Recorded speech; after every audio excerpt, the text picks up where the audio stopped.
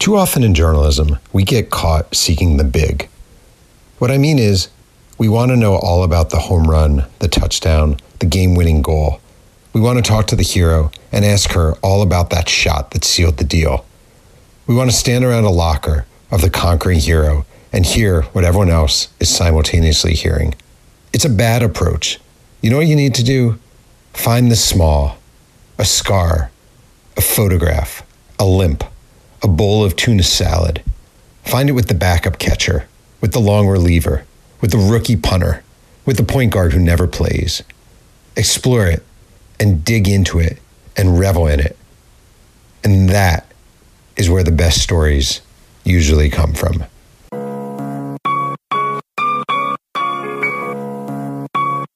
My name is Jeff Perlman. I'm the New York Times bestselling author of 9 books and the host of Two Writers Sing & Yang, the podcast where one writer, me, talks writing with another writer every single week. Today's guest is Max Borenstein, the showrunner and writer of the HBO series Winning Time, based upon my long ago 1980s Lakers bio, Showtime. This is episode number 252. Let's sling some yang. Dad, your podcast sucks, and you smell like vinegar and cottage cheese. All right, Max, we finally meet here in the quiet. I feel like every time I've been with you, it's been in a noisy place. It's either been on a studio lot somewhere or at a premiere party or at a post-premiere sort of shindig event.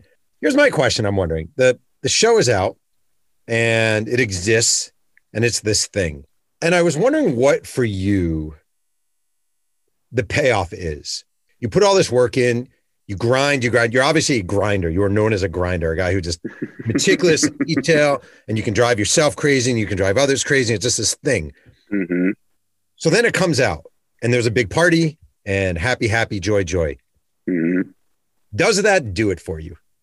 That's the party itself was wonderful for its moment, for sure. I really enjoyed the premiere. If you're asking if it does it for me, the answer is that's not what does it. No. I think I'll tell you this. This morning I got an email. As of now, only the pilot has aired.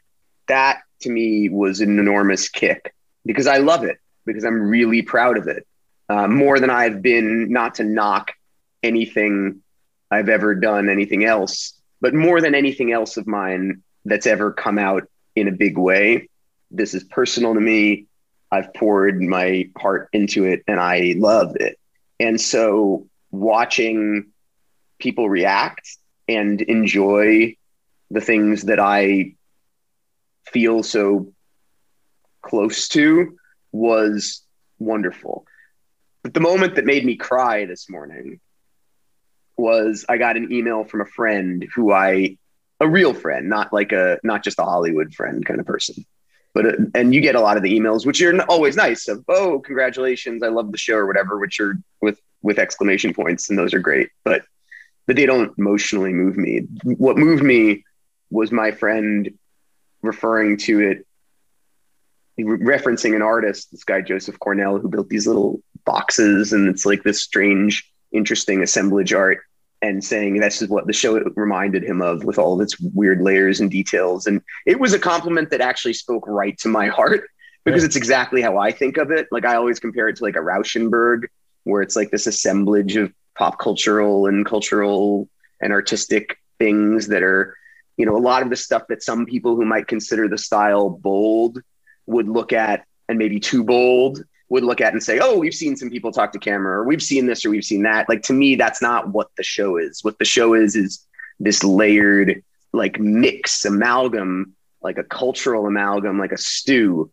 of all these things. And I think people don't even know what it is yet, because the truth is the pilot is only a fraction. It's a 10th of what we've had a chance to produce. And I think all of it, I personally would stand behind, and I'm really proud and excited for people to see. So, but this, to answer your question in a long-winded way, just him kind of seeing and appreciating the work in a way that felt emotionally connected, artistically connected, observant, thoughtful about it on a layered level, made me feel seen to use a phrase. It made the work feel seen, and it literally cried. I mean, I had been up since 4 a.m. working, so it was like Right. I was a little bit tired, but I cried.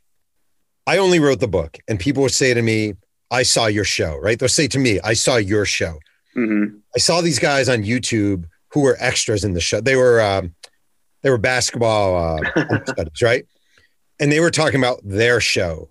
Rodney will talk about his show. Jim Hecht will talk about his show. Right. We'll talk about his show. Everyone will talk about their show, right? Right. Like it's a weird community thing, right? Yes.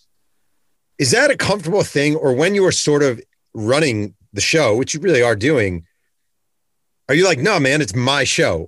It's such a good question, like such a good question. And also such a weird, complicated, difficult, impossible question. Of course, it is one of the beautiful and amazing things about a collaborative effort like this, like any movie or any television show, more than any other work of art, I think, actually, maybe next to a building, but I think more than a building, to be honest, because the level of craft and artistry required to make a television show or a movie at every level is still personal. Whereas with a building, you can substitute out much more easily, one tremendous bricklayer artisan for another. Whereas in a television show, like that actor is bringing up what only that actor can possibly bring. And to the extent that this show is great because of John C. Reilly or Quincy Isaiah, like that is them. And now it also, of course, is what we wrote for them. And it would have maybe it would have been good also with someone else, but it wouldn't have been this at all. Right.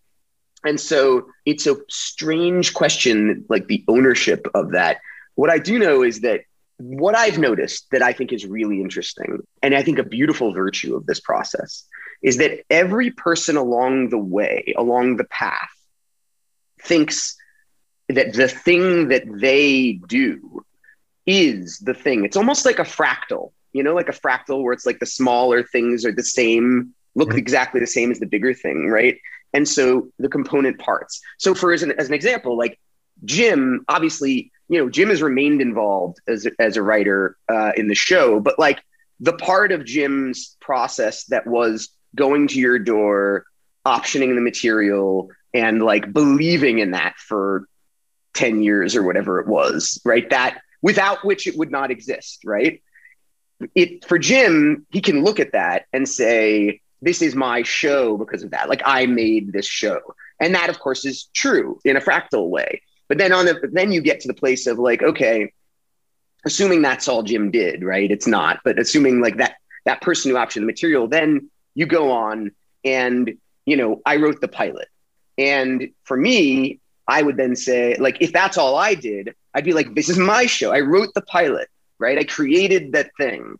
And then Adam comes aboard and directs the pilot. And then Adam could say or feel, right? He could give credit where credit's due, but still feel like if you were only the people who came to set, and it so happened I was there on set working with Adam, right? But like that's as the showrunner. But if it was just the writer, he would then direct it, or a person would direct that, right? And then they would feel like I made this thing. But then in television, what happens, not with the pilot so much, of course, but with any given episode, a director will direct that. And then they will do a very small amount of work in post because that's the nature of television direction. Like you direct, you move on to another show. So then the editors have it. And then the editors will then do work. And the editor will think, boy, what came in and what to me was a bunch of raw material. I made this show. Right. And then it goes on like that, even into VFX or all post and music. Everybody feels that way, and everyone is right. The difference with the only additional thing with the showrunner, I guess, particularly in my case, like I'm very detail oriented and I'm hands on, and I love the whole process. So the only difference is that I'm involved, at least collaboratively, in all of those stages. Apart from that first one, that initial one with Jim optioning the material.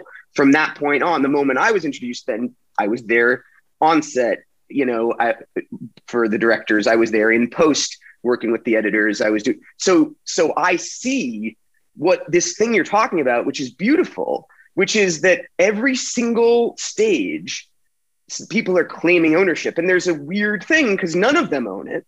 Yeah. And the truth is, and nor do I, because I can see that at every stage there are these people who poured their lifeblood into this thing. And I would say with this particular show, more than any I've worked on, they really did pour their lifeblood. Like there was a vibe from the get-go where people felt, for whatever reason, I think partly because of their attachment to material, to the period, and then I think also because they responded to, you know, the style and what the show was, and then this cast, like people, like a snowball started to feel, wow, maybe we're making something really special. And that doesn't come along very often. Everybody has this sense of like, in their blinders on world, they did the thing, and everyone did the thing. And me and my slightly pulled out perspective, who's been there with each of them, like I've also experienced that same thing too. Because when you finish directing an episode, or we wrap an episode that I've been a part of helping prep and work with the director and whatever, I feel like we just made the thing. Then you get into post and you're like, oh God, it's a giant mess. Right. And then you work with them and it becomes the thing again. And it's like, there's something amazingly iterative about it. Here's what I don't get. This has been my thought from the beginning of this process, being someone who's not familiar with this world. Okay. Mm-hmm. So you have, like, just as an example, Jonah Hill is the director of episode 2 and Jess episode did 2. A great job. Right. Then you have different people directing different episodes. Yes. And you're kind of the overlord. You see it. You try to keep it cohesive. Mm-hmm. It seems like it would be like, all right, I have a book coming out on Bo Jackson. I'm going to get these writers to write chapters 1 through 4. This writer is peculiar. But it doesn't make any sense. Doesn't make any sense. But what you're describing would be like a showrunner, and this is very common, who says, like, who had, you write, Jeff, you write these episodes, I'll write these episodes, so-and-so will write those, and then I'll do a little pass on it at the end. For some people that works great. But I think for you, it's like, I wonder what that would be. Because, like, do you farm anything out? Because the book is basically all you, right? No, zero. Just fact check. And then part of that is like part of the beauty of that, right? And part of it's like the beauty, and also there's also like a loneliness to it at the same time, I would imagine. Because it's like the thing about our process is that you cannot do it all yourself. You can't. Even if you could do all of the individual things yourself, like some of those great polymath people like a Coppola or whoever, who's a great director or great writer, they know their lenses, or Soderbergh or whatever does editing. But you can only do so much. It's such a gigantic undertaking, even to make a small movie, not to mention a big thing, that you just can't. And so it has to be collaborative in that way. Here's what I don't understand. Okay. Jonah Hill directs a second episode. We'll just use this as an example. And you're like, holy shit, this guy is great. He nailed it. This is perfect. He's got the tone. This is wonderful. Aren't you like, man, it'd be great if he could do 3, 4, 5, 6, 7, 8, 9, 10? Or are you like, oh, this is great. We'll hand it off to someone else. No, it's like, of course you feel that way. And the problem, of course, is that, on a first year show like ours, the scary thing is that I've never worked with any of those people before, right? So but you hire in advance, right? So you hire, because everyone is so busy, all the good people, right? Everyone you would want, because, if you have at least, a pick of the litter in some way, you're trying to get the very best people who come the highest recommended. And in my case, coming in, to this show, like, I had never worked with any of these directors before because I come from that feature world. So it was a leap of faith at every time. And the truth, but you have to slot them in because they're all busy. They have like their time cards. They're doing these periods, these windows. So yeah, you get a director like Jonah. It's like, oh, that was amazing.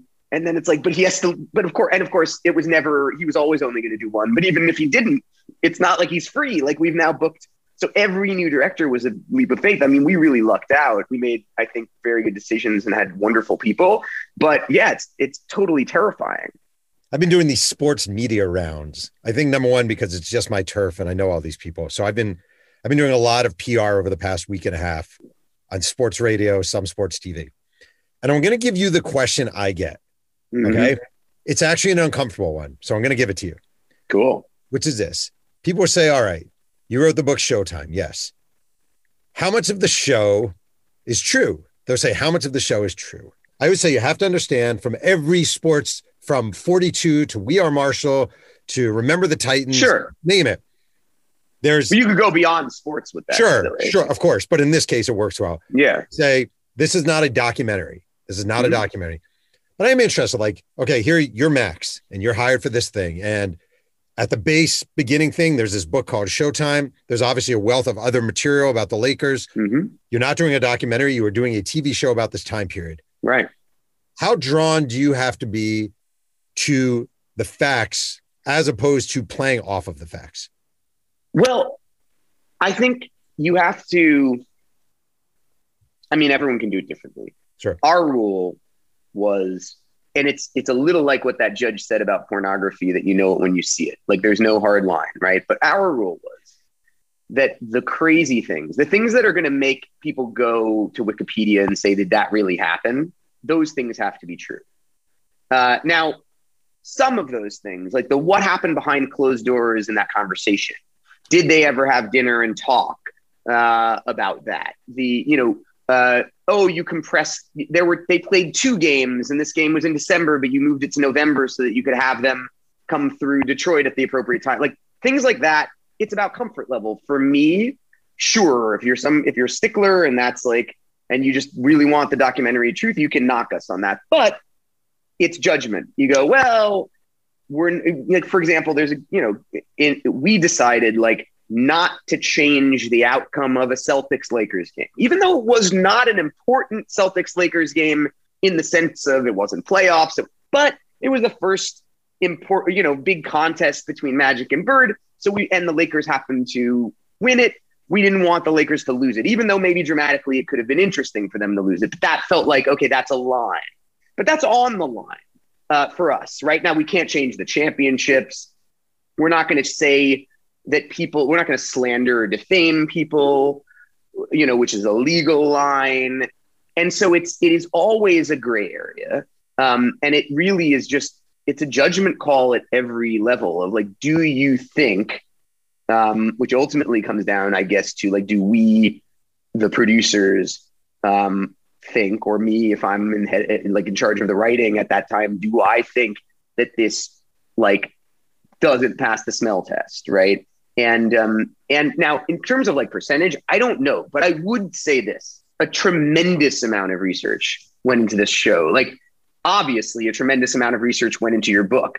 What we then had to do, because we decided that we were going to tell the story at the pace we are, which initially we weren't. Like we were initially thinking miniseries to get through the decade, right? But now that we've like slowed it down and hope to have an opportunity for more seasons, it was incumbent on us to kind of retrace your steps. So you sent us, as you know, a ton of your research materials, interviews and things.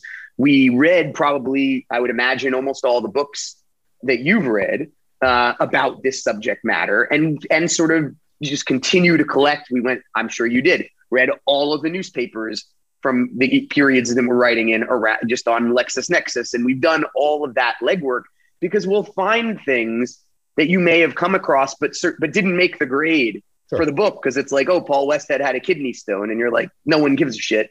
But for us, it's like, wait a minute, he's having this conflict with McKinney. We need something to happen that's dramatic in Philadelphia as they're back there. He's back home and oh my God, he missed the game because he had a kidney stone. And that can be a dramatic, emotional thing. Like that really happened.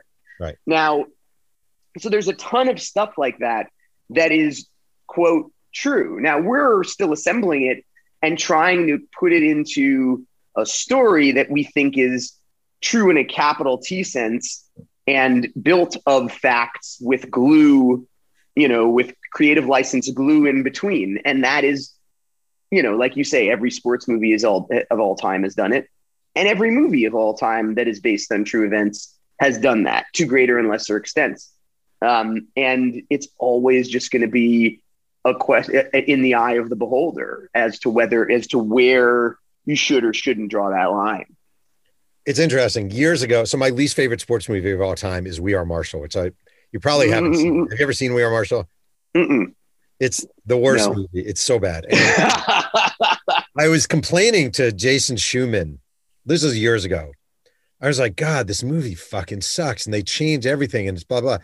And he's like, Jeff, I get what you're saying, but you have to understand it is entertainment. Like it is entertainment. And you are allowed to you have to view it through the prism of people who are making entertainment. And yes, Right. it is based on a true story, but it's different. But the thing that's hard, honest to God, when I write a book, it has to be. Oh God, it's brutal because you're thinking to yourself, "Oh, wouldn't it be cool if?" Of course, of course, You can't fucking do that. of course. Yeah, it's hard. But I mean, yeah, but anyway, yeah, we won't get into that. But yeah, it was like, that's why, I mean, that's why you're writing scripts, right? It's a whole other muscle. It's fun. Are you writing for the actors? And what I mean is, as an example, you have Magic Johnson in mind. Now you have Quincy Isaiah playing Magic Johnson. Mm-hmm. When you were writing, so you're writing for the actor. I think it's both, right? Obviously, it's certainly initially, right? Writing the pilot initially, no. Writing the pilot initially it was not, we didn't know who was going to be anybody.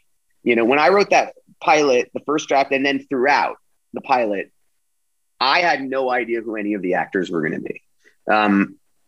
And didn't do significant rewrites for actors at all. Cause I didn't know what they could do in this case of Quincy. Like, you know, even by the time we auditioned him, the script it evolved in little ways from that first draft till production, but not in a massive, significant ways where we recreated the characters. Mm-hmm. We hoped, and actually, you know, in the case of John C. Reilly, like we hit incredible pay dirt by finding someone who could actually pull off the 2-camera stuff and things, you know, that a lot of actors couldn't, you know, and so, but we didn't, that was no guarantee. And so, but then we made the pilot, the show got picked up, and then the world shut down because of COVID. And we were going to go right into shooting the season, but instead we had a year. And in that year, we took that year to rewrite and write all of the scripts of the season. And at that point we had cast, not everybody. So we hadn't cast Pat Riley and Paul Westhead and some of the future characters, but we knew who Jason Clarke was. And we had seen what he did in the pilot. And so we knew not only who we thought Jerry West was, but all the brilliance and nuance that Jason was capable of bringing to that. And so then you're writing not only for Jerry West, but you're writing for Jason Clarke as Jerry West. And the same goes for John C. Reilly. And by that point for Quincy, you know, Solomon Hughes was in the pilot, but he didn't do a lot. You know, but Kareem over the course of the season does a whole lot more, as you know. And so that was an unknown. And one of the questions we were asking ourselves as we were writing and decided, like, no, we have to go really, really deep with Kareem because he's a really, really deep character, was this terror of Solomon Hughes, great guy, killed it in the pilot, has never acted before. Right. And we gave him 4 lines. And now we have to give him speeches and emotions, and what's he going to do with that? And, you know, turns out it really worked, but that was the fear. But yeah, it becomes now writing and working towards what we hope will become a second season, and thinking about these characters. It's like we have just an embarrassment of riches with these actors. And so it's like, and we do it all the time. Like there was a moment in the pilot where the actress who plays Joanne Buss, Jerry's ex, like she just goes, ah, and it's so funny. And I've loved it since she did it. And now whenever we write a scene with her, it's like, oh, time for the patented cackle. You know, it's like, there's like actors will show you pieces of, you know, tools from their toolbox, and you'll go, oh, we got to write to that. Wait, you know what? Her minute and a half or whatever it is, like she's obviously amazing. Like really amazing. Well, and that's a testament to her. It's a testament to John. And it's also a testament to Hank Corwin, the editor of the pilot, and who was like a producer on the show and oversaw our whole editing team throughout, who's a genius and who like layers that scene, you know, because John does the dialogue and then he improvises this whole conversation and he layers it in the singing of the song. It's like, it's a masterclass. That's one of my favorite scenes in the show. So as you know, I recently wrote my first screenplay with a friend of mine, and it was a fucking nightmare, right? It was a nightmare. I'm glad to hear that. I'm glad to hear that a writer of your caliber who's been doing it for years can still be humbled by that kind of. Oh my God. And it's because it's like, it's supposed to be a nightmare. Yeah. And we handed it in, and I'm just dreading when we're going to get back because I know it's going to be brutal, right? And the one thing I keep hearing and we say it in journalism, but I found it much harder here, is this whole idea of show, don't tell. Like, Yeah. I had, initially I had pages where it'd be like 6 straight pages of 2 people talking. Yeah. It's like, no. But it seems a million times harder to actually show. But like, how do you do it? See, this is the kind of craft. This is my favorite kind of craft to talk, but it's going to get really, really like. Let's get geeky. Go ahead. Really geeky. Right. So it's my favorite thing. It's like it is the kind of thing that like you have to, like you just have to do it a lot in order to get good at. It's a 10,000 hours type of thing. But the thing to think about, like the thing I think about, is what the next person needs to do, right? So don't think of it as like what you're writing for a reader. Think of it as what you're writing as a template for, like, imagine a computer was directing it. Like, imagine it wasn't an intelligent human being who could interpret it and add things and so like, for example, if I said like, if I said, Jeff looks at Max with interest, that's like, okay, that's fine. But if I said, Jeff chews a thumb mulling over what Max is talking about, I'm like, okay, that's more of an image. Like, we're getting there, right? But then if you said something like, I'm going to come up with a bad example, but like, Jeff resents what Max is talking about, thinking of all the times that he's done this before. What a patronizing asshole to talk to him like this, right? If you put that in the action lines, right, it's like, that would be like bad. Now, why that's bad is not because it's a bad idea. It's a great idea.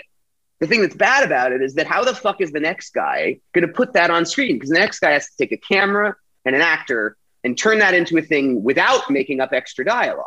Okay. So like, if you didn't give me the dialogue there and you didn't give me the beat or a specific juxtaposition of moments that tells that story, that's the show, then like, how the fuck are they supposed to do it unless they're some kind of genius, in which case you didn't write the screenplay, they did. Wait. So how do you actually write, instead of saying Jeff is thinking the Max is natural? Well, in that case, right? In that case, you might say, like, you'd have to construct the scene that way. So I gave a hard example, but which was like that you look like that I'm patronizing you, right? So it's like, so what if it was like, so we would write you'd write the dialogue and the moments, the beats, as it were, where you said, Jeff says, or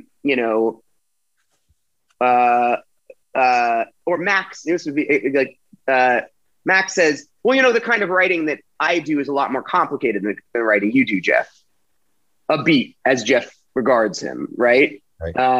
And then Jeff says, well, I've written screenplays recently as well. And then Max says, well, yeah, but, like, you've dabbled, but that's different, Right. I mean, you've never really gotten paid for it, have you? Right. And now it's like, you don't have to tell me that because I get it. I'm being patronized. Now Jeff chews his cheek, like, what a fucking asshole. Well, now you're editorializing what a fucking asshole, but I felt what a fucking asshole, right? So You didn't have to editorialize it completely. So you've sold it. That's kind of the way, right? You do like Jeff chews his cheek. When you're writing the script, you do not put thinking Jeff chews his cheek, thinking Max is being an asshole, because you're just showing it as a cheek, or do you add that? I might. Like, it's like, I usually wouldn't say thinking, but I might. But like, if it feels like if it merits it, I could say it. But I would only ever say it if I've sold it, right? So it, like, you say it as a clarifier, punctuation, just like idiot proofing it, right. And also sometimes saying it in a funny way that will get a giggle out of the reader. But if you ever say that in an action line and you haven't already sold it, then you're cheating. But to say it after you've sold it is like it's almost like a punchline of a joke, right?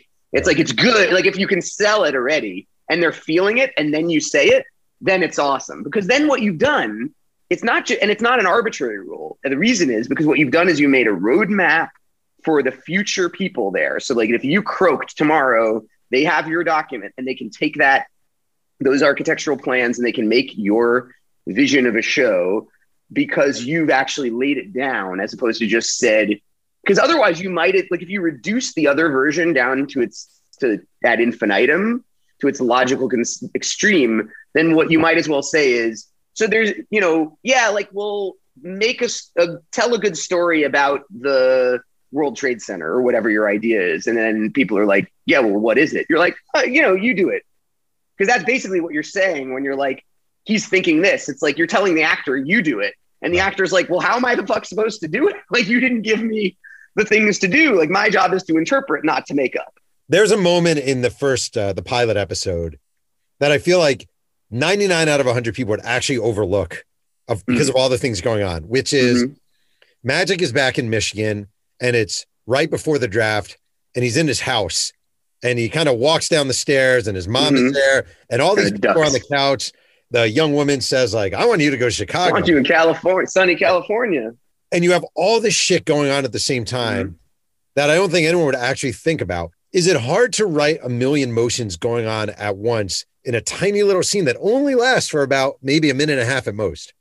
It's funny because it's like again, this is like my favorite craft shit, which is like, there's a bunch of different kinds of scenes and you start to like, the more you do, like the more different things you write, the more you recognize, the more they're not scary. Where it's like at the beginning, maybe you're good at like a scene, the dialogue scene between two people, right? Like the simplest, that's like, it's playing like the D chord on the guitar or something. It's like easy, right? And then it's like, or now we have a scene where it's like moving through space and there's little pieces and scenelets within the scene. It's like, and it's like, but the more you play your scales, like the more things you've written, the more you know and have a vibe, like a sense technically even how to like the rhythm of it, like how to get in and out of those scenes and how to marry different things and how to transition between different little scenelets within the larger scene, or even where you go like, you know what, that's not a scene.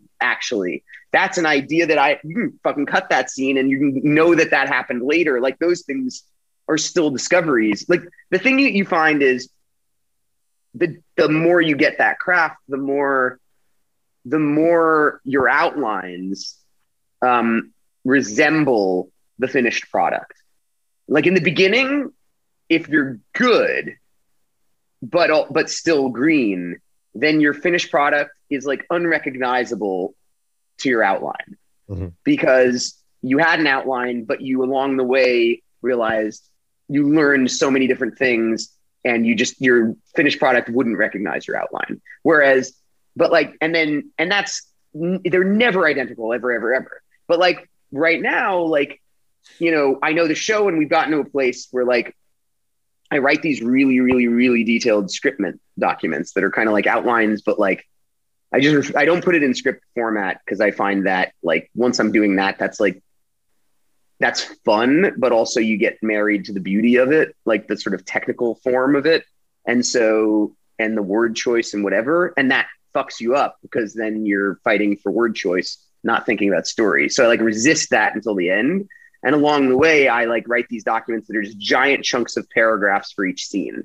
And a lot of times it has the dialogue, but oftentimes I'll put the dialogue, like I'll just change. I like know what the dialogue should be or what I think it could be, but I'll put it into the wrong tense. So I'll say, for example, like Max says he puts the dialogue in the wrong tense. When I know the dialogue is going to be, I put the dialogue in the wrong tense. But I do that to sort of distance it from the finished product so that then once I've done that, then the process is I get to write the script and it's like a joy. And then it happens in 4 days. And that process, I usually like bring the writer, the other writers in the writer's room in on that process.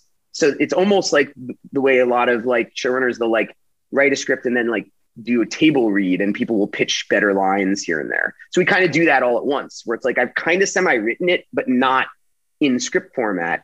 And then we go through it. And like, as I'm typing it and they're looking at it on Zoom or in person, it's like, I don't like that line. I'm looking for this. And like, and maybe people pitch things in, I'll get better lines. People have good ideas and it'll like evolve. But the point is that document ends up looking a lot like the scriptment document. There are changes, but it's pretty close.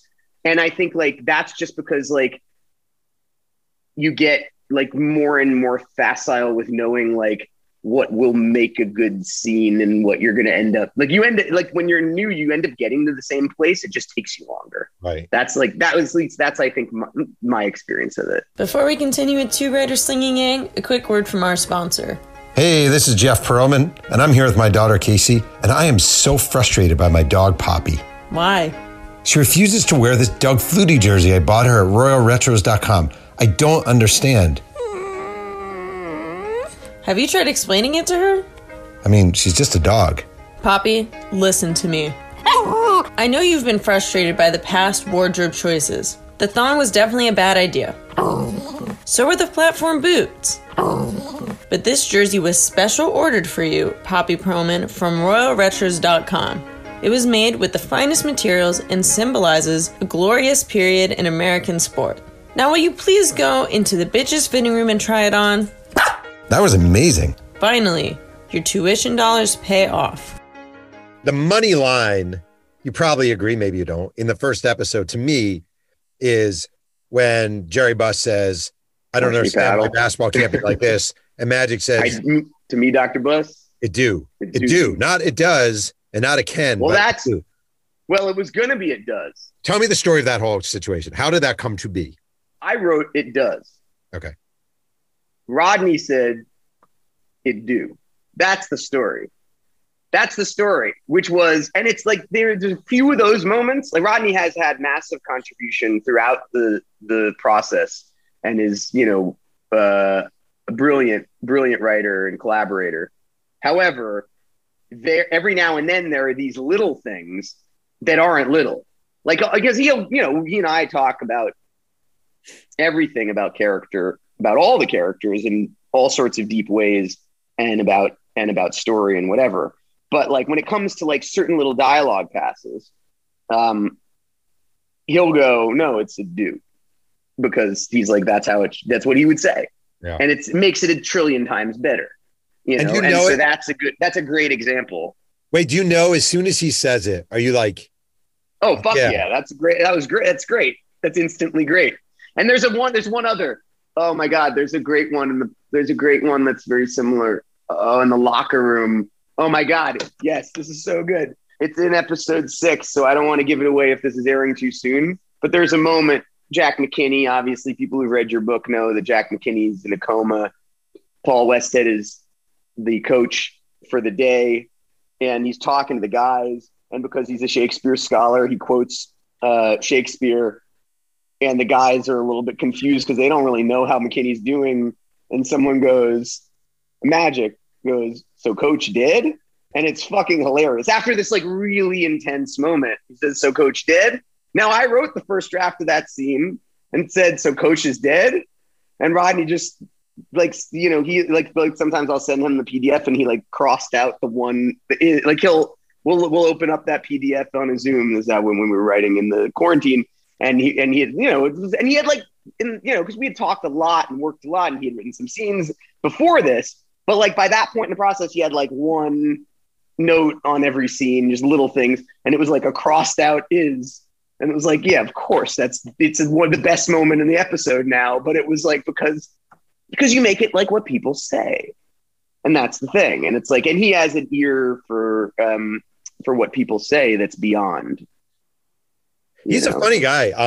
Very funny. The first few times I met him, I was like, oh, does this guy not like me?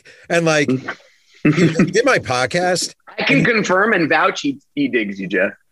I can vouch. I appreciate that. He's really interesting and like this really fascinating guy. And you could see why he would add, like, you just see all the textures of that guy. Rodney and I started working together. Like, there was a show that I was hired to do for HBO, actually, that like, for various reasons, it never ended up going forward, but we did a room. I was going to co-showrun it with this one other guy, great dude. But we were hiring other writers for the room.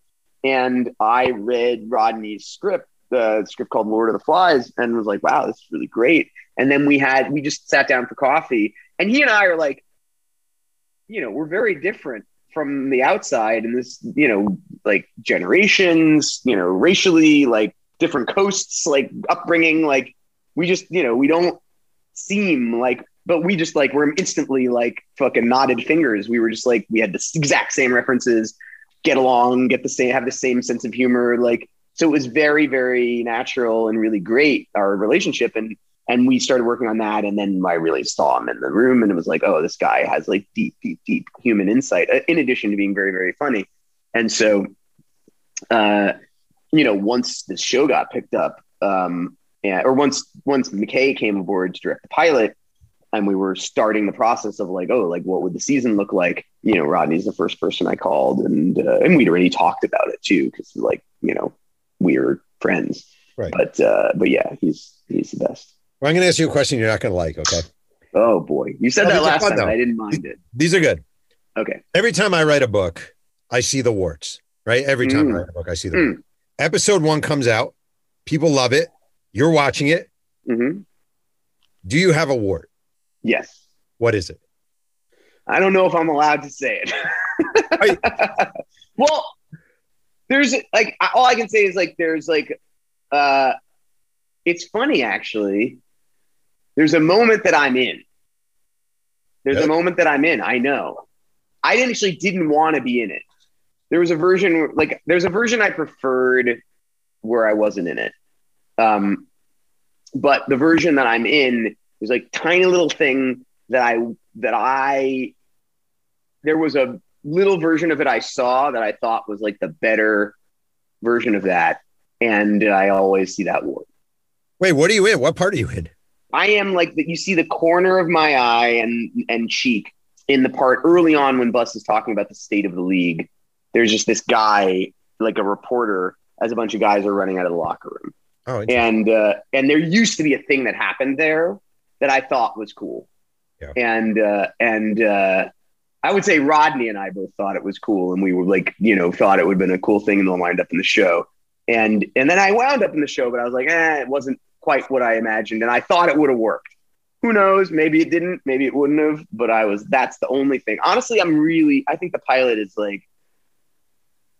is amazing. The only thing I look at as like a wart, to be honest, apart from that little pet peeve, is some technical shit where I'm like, we learned certain things as we went forward when it came to the way in which we shot basketball, the way in which we sort of, dealt with the height discrepancies as we were trying to sell it amongst the actors.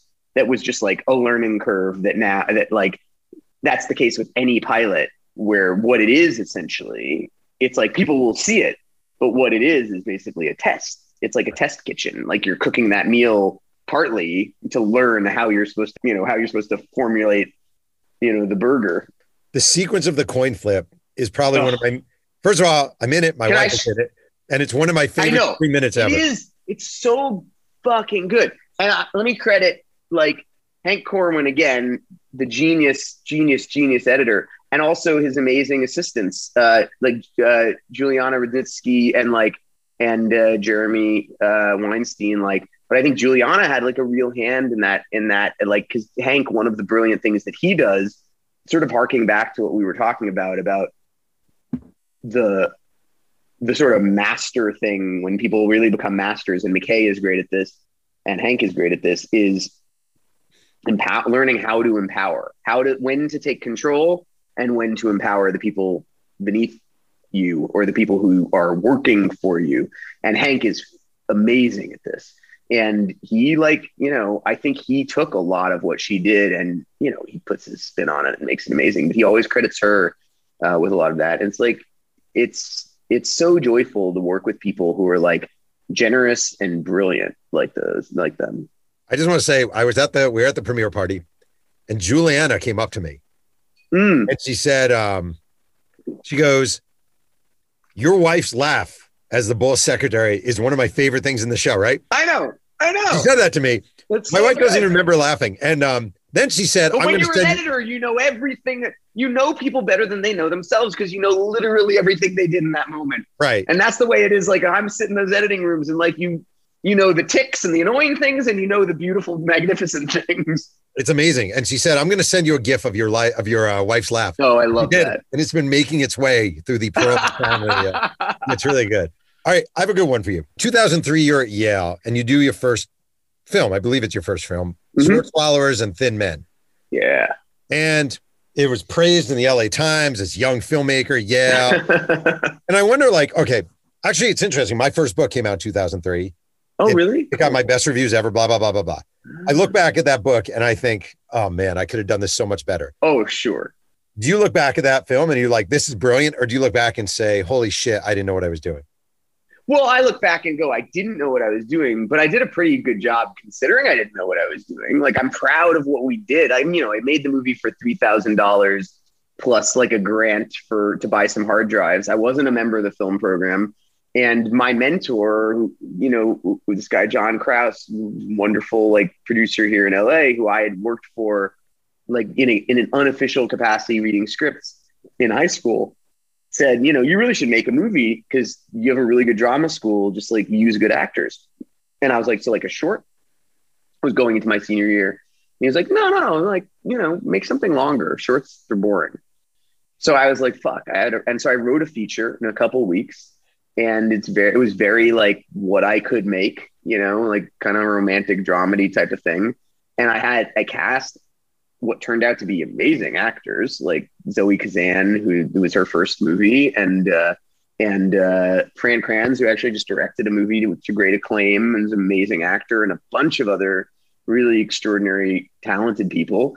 And we made this movie over the course of the year, like at nights, and just sort of, and I then like, edited in my dorm and learned like, I like read a book about how to technically use the editing software. And then I did it and learned by making mistakes how to actually do it. But it was the best film school. I never went to film school, but I honestly, afterwards I was like, oh, I don't need to go to film school because I know they wouldn't have let me make this in film school. In film school, they would have made me do some small thing, and maybe that thing would have been better in some air quotes way, but I was able to play and fail in a way that was extraordinary. And so, yeah, I look back at it and I'm like, the biggest bonehead move I made was that I put in all the music I liked.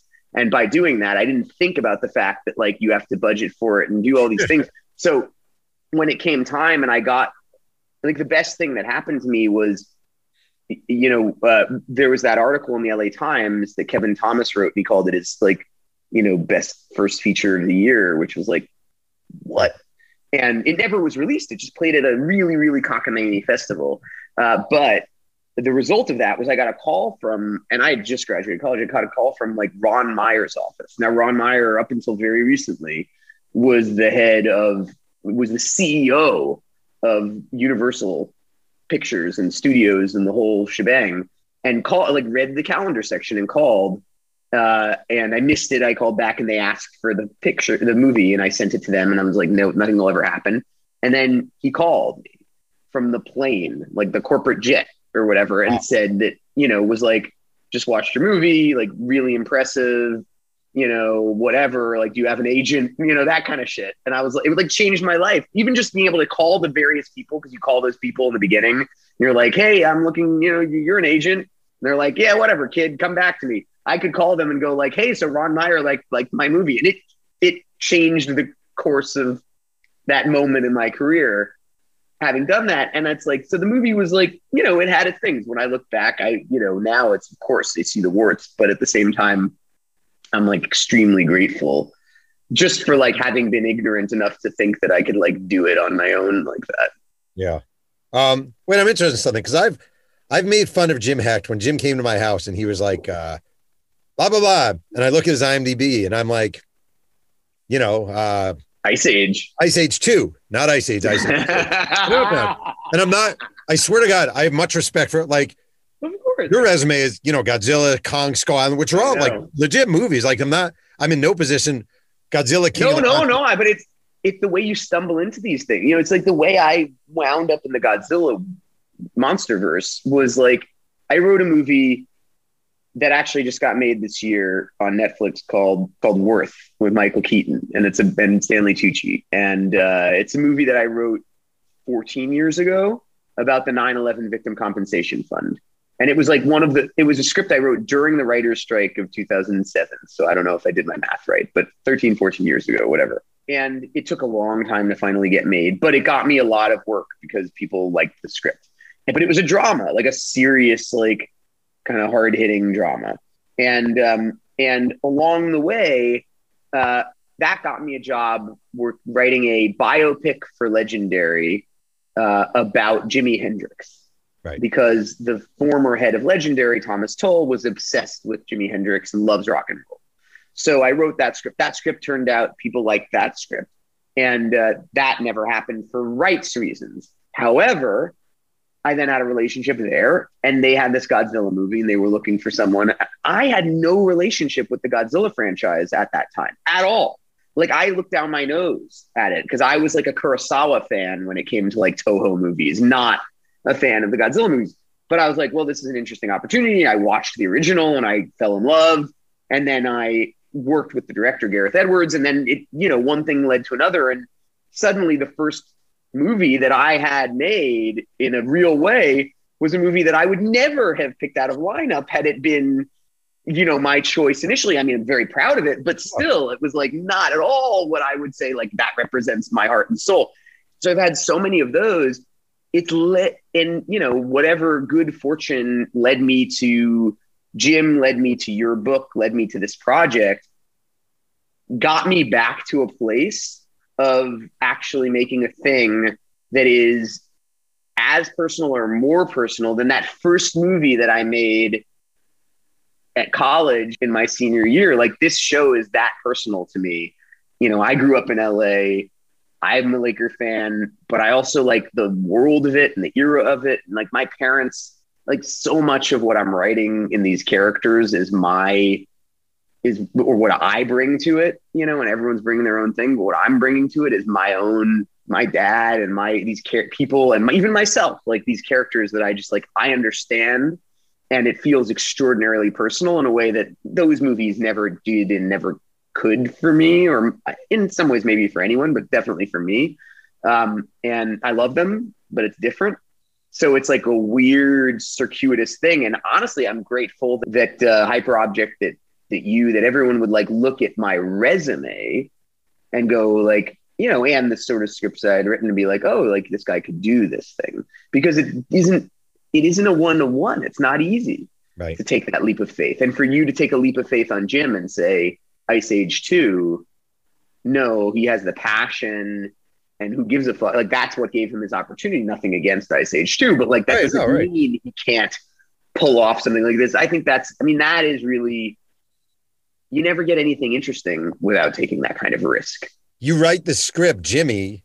So you wrote the script, and the thing is never made. That seems like that would tear my heart out. Like writing. Oh God, yeah. Every single one of the, but every one of those tears your heart out, especially when they get close. And that one got tantalizingly close, but a lot of them did. Like my first script got tantalizingly close, still hasn't been made. We've like rewritten it into like a podcast that now we're going to make.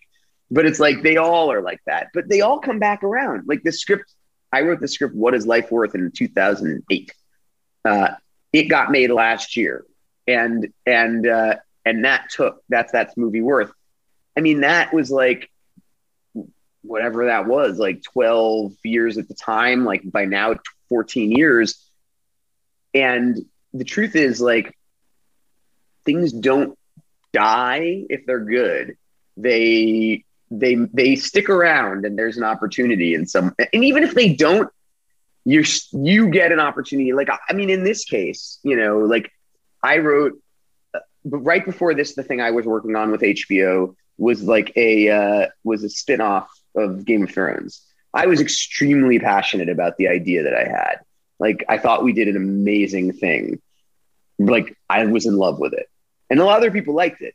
For various reasons, it wasn't the one that they were going to go with. It broke my heart. It may one day, who the fuck knows? Because I've seen weirder things happen. But had that gone forward, I would be making that right now. And right now, instead, I'm making this. And I wouldn't trade this for that in a billion years. Yeah.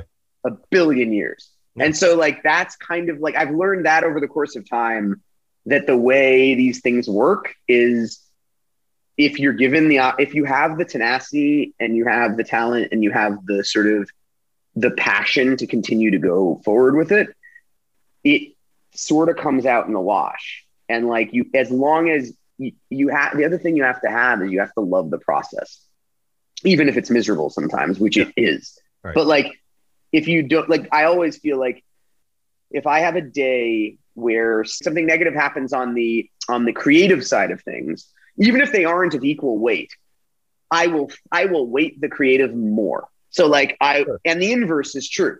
So that if I have like a shitty thing happen on the business side, oh, they're not going forward with that, but I'm feeling like really inspired and like made some great, like wrote some shit that felt really great creatively, it made me feel better than the other thing made me feel worse. And if that's the case, you should be in this business. And if that's not the case, like if the thing that gets your rocks off more is the business side of it, then you're just in the wrong business, because like you're going to have more no's on the business side and more potential for yeses on the creative side. And so if you're more in it for the business side, you're going to make yourself miserable and you should do another thing. Final question. Everything goes great and the universe is smiling upon us. What are we talking about 15 years from now in regards to this show? Oh, wow. Okay. Can I say it? Like, how do I'm too Jewish. How do I say it without like knocking on wood and poo-poo-pooing and all these things? Like, I feel like really, I know you're just asking for, you're asking for nuclear war. This is a very dangerous question. We'll go agnostic for a minute. We're agnostic. Okay. We're going to go agnostic. We're going to pretend we're not both neurotic Jews. And I'm going to say, when I first had lunch with Jim, after I think he was feeling me out, because I think he was who is this guy, and this is my baby and I love this thing and he's gonna take it and write it, and is he gonna fuck it up? Is he gonna keep me involved? Like, what's the relationship gonna be? Mm-hmm. And I sat down with him at a restaurant on the west side of LA, and he goes, I think this could be he said not one of, but I'm going to say one of the greatest shows in the history of television. And I laughed because I was like, that's hilarious and ridiculous and arrogant and whatever. Yeah. He didn't say it in an arrogant way, but I was like, ha, ha, ha, ha, ha. And I didn't believe that at all at that moment. I thought like, oh, it's a fun mini series. Like maybe we can make it like The People versus O.J. Simpson or whatever, and blah, blah, blah. And then over the course of our lunch, he'll tell you the same story. I was like, well, you couldn't do that unless, and I started talking. So my vernacular is I talk. I mean, I know that's actually redundant, but like, the way I think is I talk. And so I like talked, I was like, no, that's absurd. But like, if you were going to make it a great show, like a really great show, what you do is, and it wouldn't just be about basketball. It's about America and it's about this and that. And Jerry Buss is actually this sort of like 80s figure that's almost like a kind of like inverted version of a Donald Trump, but there's the same themes there, where it's this guy who's like a kind of self-made or like faux self-made man and like selling this image. And like, there's a dark side to that. And, and I just like rambled on and on and on. And by the end of saying that to him, I believed what he was saying. Wow. And I believed, like, I didn't know if it would happen, and I don't know if it will happen, but I do feel that we made a beautiful first season of television. And I do believe that if we're given the opportunity to make more, the sky's the limit. We have an opportunity to make something really, really special. And that keeps me going. You also have the opportunity to pay for my kid's college education. Well, so that would be fantastic. Let's keep it going. My own. So. Yeah. Well, Max, man, you guys have been nothing but seriously like generous and giving. And again, like you easily could have been like, we got the book. We don't really, it's okay. Goodbye. And you guys have been so gracious. You really have. You've been beyond gracious and kind. And it's been really. Well, you are too, Jeff. Well, you guys have been great. Seriously, you've been great to me. Well, that makes me really happy. You are the number one fan of the show. You're the number one creator, and then it's like we get to make it, and it gets to you first. And you're the first person outside the people producing it. You're always the first person to see it. Yeah. And it's meant a tremendous amount to get back your feedback, and even just your like. Yeah, thumbs up reactions like early on. It's like a huge vote of confidence. which is exactly what you need when you're in the thick of it. Did you not get the email when I wrote to Adam and I was like, "This, you got to fire this Max guy. He's just all wrong for this." Did you not get that? Never saw that one. Oh, all right.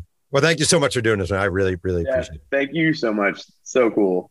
I want to thank today's guest, Max Borenstein, for joining me on Two Writers Sing and Yang. You can follow Max on Twitter at Max Borenstein and watch Winning Time on HBO and HBO Max. If you have a chance and enjoy Two Writers Sing and Yang, please go to the vehicle of your choice and leave a nice review. I make no money for doing this, and I rely on word of mouth. Also, check out my free weekly writing Substack at perlman.substack.com. Music is by the great MC White Owl. Thanks again for joining me, and remember, keep writing.